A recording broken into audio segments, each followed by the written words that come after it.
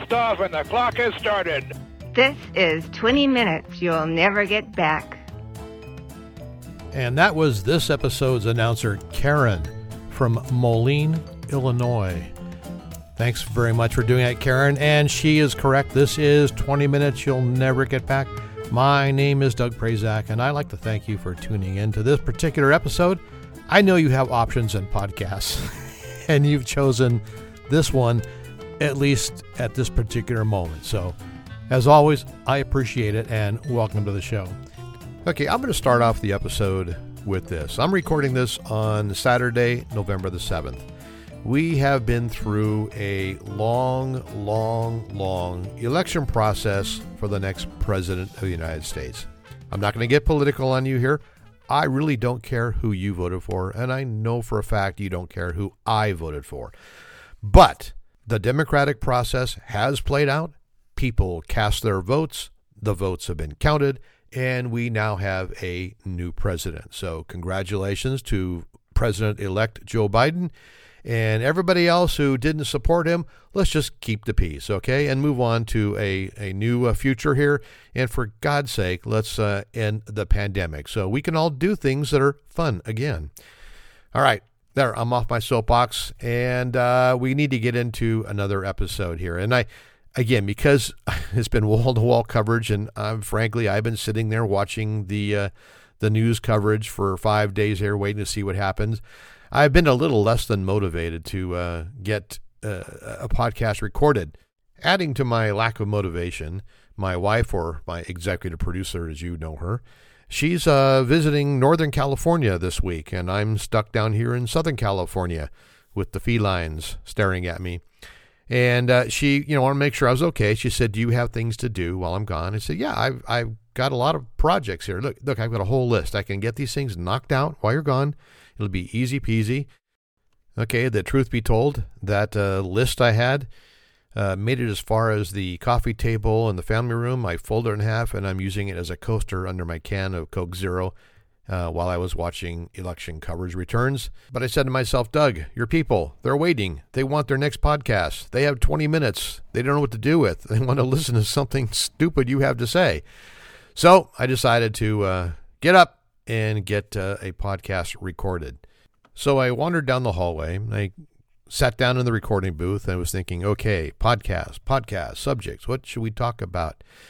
Now, just to show you how easily distracted I am, I'm sitting here saying, podcast, I need to come up with a topic. What's going to be informational, kind of funny? Ooh, I didn't get the mail yesterday. So I got up and I went out and I went down to the mailbox. And while I was down there, I had to step off of the sidewalk, off the curb, to open the mailbox, and then step back up onto the sidewalk. And I said, "Wow, that's like the smallest staircase ever. Now I have a topic." Now, about now, you're saying to yourself, "Oh, Lordy Almighty, is he really going to talk for 20 minutes about stairs?" Well, come on. You tuned in. You knew this was 20 minutes. You were never getting it back. So you might as well just sit back, relax, and enjoy my little riff on stairs. You might learn something. Actually, some of the stuff is kind of interesting. So, all right. Yes, stairs.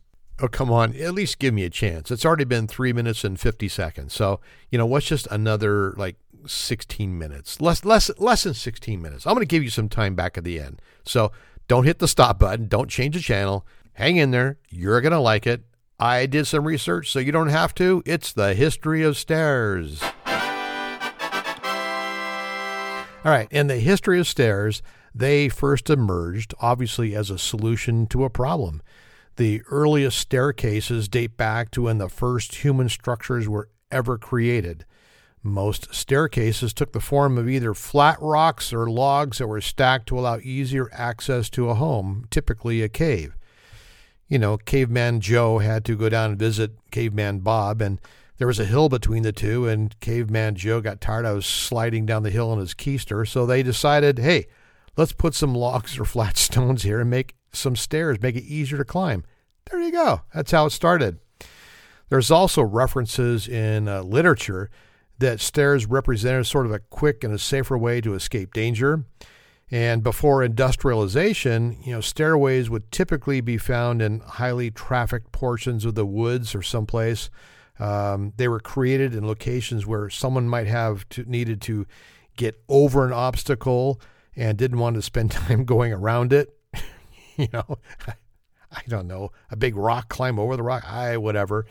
Eventually, the staircases became a bit more ornamental while they still maintained their functionality. There were the staircases of the pyramids of Egypt and the pyramids of the Mayan temples. There were also staircases in China. As a matter of fact, in China in 55 BC, the first granite staircase believed to be created led to a sacred mountain, which suggested that the stairs were also used to ascend to certain sacred areas for religious purposes. Staircases would often be built towards the sky, which indicated for many cultures getting closer to the heavens. All of these sort of designs suggested one thing, that even though they were different parts of the world, they were all moving towards the divine and the sacred, reaching various heights. All right, a few hundred years later in the history of stairs, it's believed that the spiral staircase actually resulted from military practices, as they allowed a sort of a strategic position to defend the castle. Now, you know what I'm talking about. You've seen pictures of the castle, that whole spiral staircase going up and down the turrets there. Well, these spiral staircases and the railings were built in order to give the soldier placed at the top an advantage. So therefore, by extrapolation, we could say the soldier at the bottom were at the disadvantage. Because of this design, the soldier at the top would have space on his right-hand side and his sword-bearing hand to swing freely with all kinds of space, while the soldier working their way up the stairs were limited with his right arm movement because it was up against the wall. I guess the lesson here is that if you're an attacking army, you should get a lot of left-handed soldiers, but I don't think they thought about that. So that was one of the advantages of the spiral staircase. In addition to that, the attacking soldier coming up from the bottom would be at a disadvantage because he was lower than the sword-swinging soldier at the top, and as he worked his way up the stairs, his head was usually just about at the sword-swinging level, if you catch my drift. Also, the lack of handrails, that was not a casual thing. The aim was to be able to push the opponent over the edge of the stairs and go hurling to the ground. I added that part just for dramatic effect. Hurling to the ground. The early staircases used to occupy a whole lot of space, considerable amount of space in the construction of a building. But with time, the aesthetic value decreased due to the lack of space available. And the way balusters were designed, where they were placed, the intricacy of the designs, and the materials used to build the staircases changed as modernization stepped in. There was more freedom for the designers in the use of a variety of raw materials. Metal and other wrought iron was used to build the stairs and the balusters, and that sort of moved away from the conventional wood or granite or stones or other things like that. And then modernization reared its ugly head. Elevators and their discovery changed how stairs would be looked at. Now, elevators had been around for a long time, going way back to Egyptian times and hoisting stones and things like that, but they were all used with ropes and pulleys. But the elevator for people didn't arrive until the mid-1800s. And in 1852, Elijah Otis, future Otis elevator, introduced the safety elevator. And that prevented the fall of the cab if the cable broke. Now, he demonstrated it at the New York Exposition in the Crystal Palace in sort of a dramatic, death-defying presentation. And the first such passenger-carrying elevator was installed in New York City in March of 1857.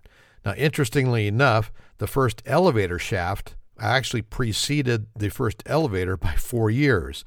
In 1853, the Foundation building in New York included an elevator shaft in the design, and that's because architect Peter Cooper was confident that a safe passenger elevator would soon be invented. And the shaft was cylindrical in shape because Cooper thought it was the most efficient design. Later, Otis designed a special elevator just for the building. The Equitable Life Building in New York, completed in 1870, was thought to be the first office building to have passenger elevators. But look out, elevators, there's something new in the horizon. It's a change of the landscape for stairs as we know it, and we're going to talk about it right after this break. Don't go away. See, I told you this stuff was informational and yet also entertaining. We'll be right back.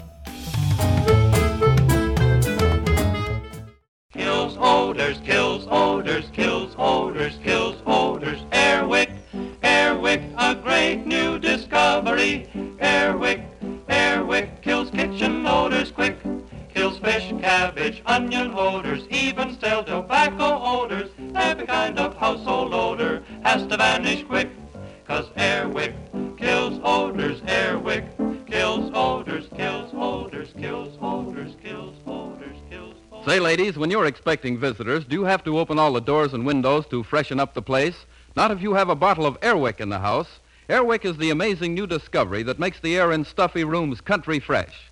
Next time you're having guests, keep the air free from cigarette smoke and stuffiness by placing Airwick in the room. You see, Airwick is pure and odorless. There's no muss, no fuss. You just uncap the bottle and pull up the wick. That's Airwick, Airwick. Kills odors, kills odors, kills odors, kills odors. Oh, there were so many things wrong with that commercial. Oh, man. But, you know, that's what it was like back in 1946. Hey, ladies, kill all that cigarette smoke in your house and onions, and good old Airwick kills odors.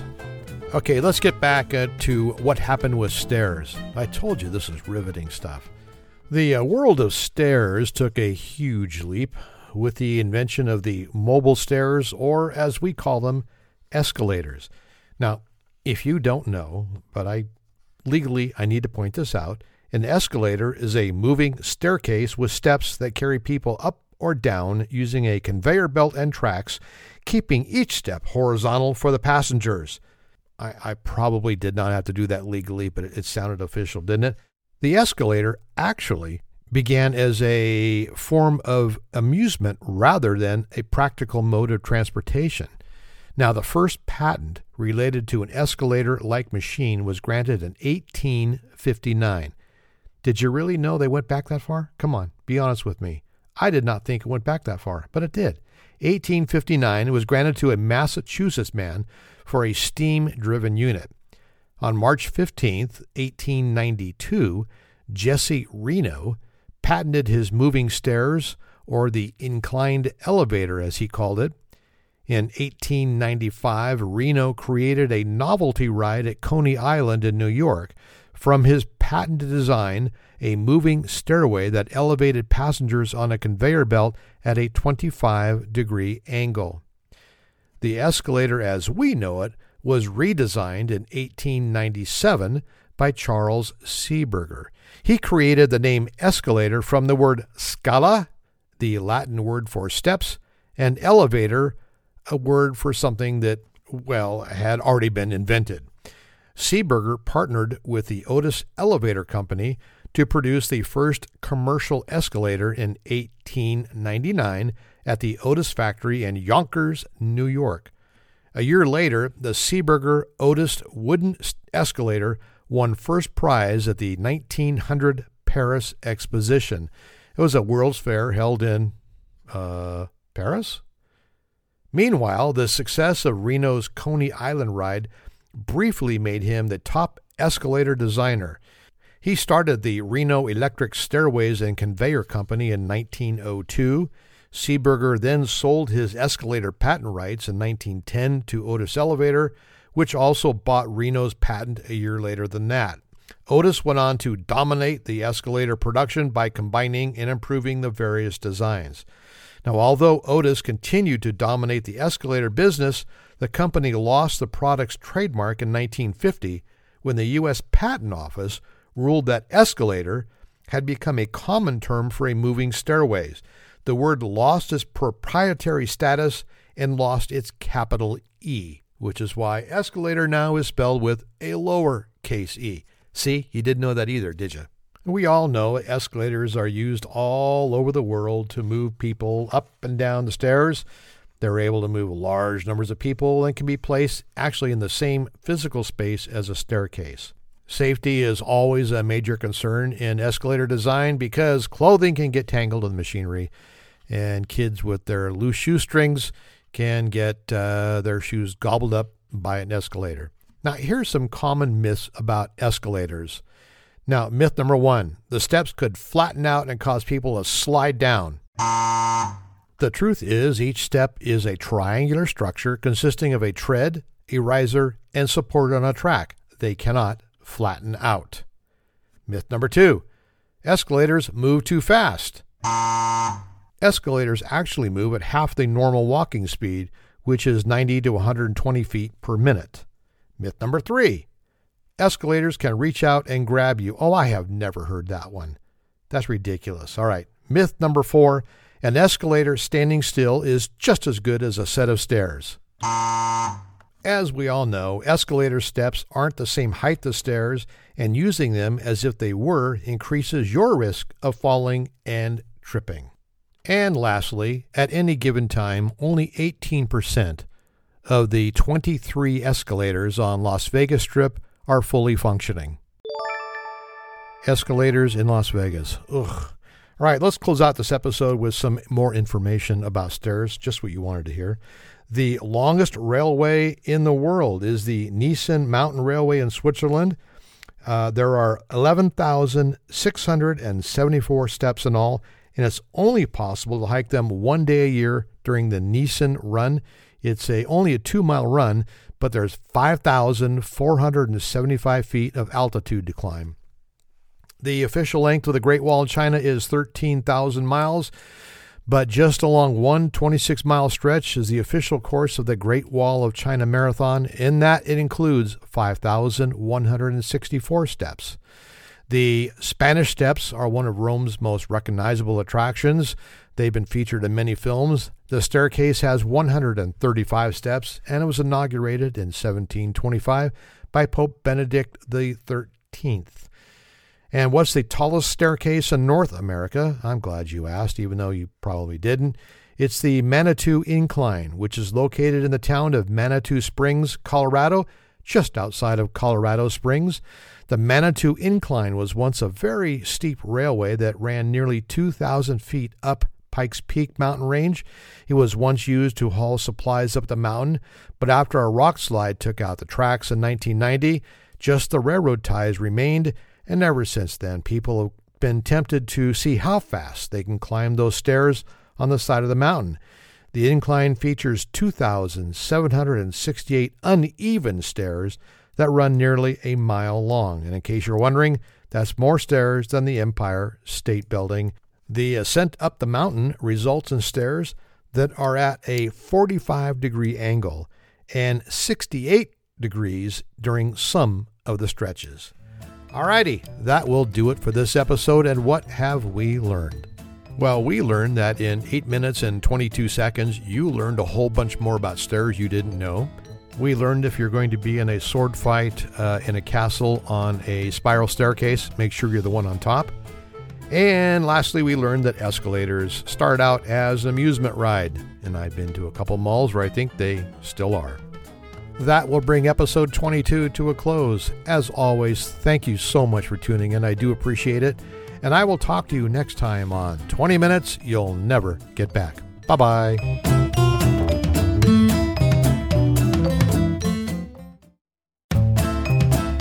Hi, it's me again, Doug. I want to take up a couple more seconds of your time just to remind you, if you want to stay informed of when the next podcast is posted, all you need to do is sign up at on that Instagram machine.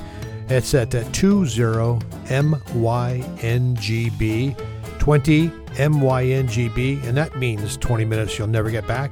If you sign up there, you'll always see when the next podcast is uploaded.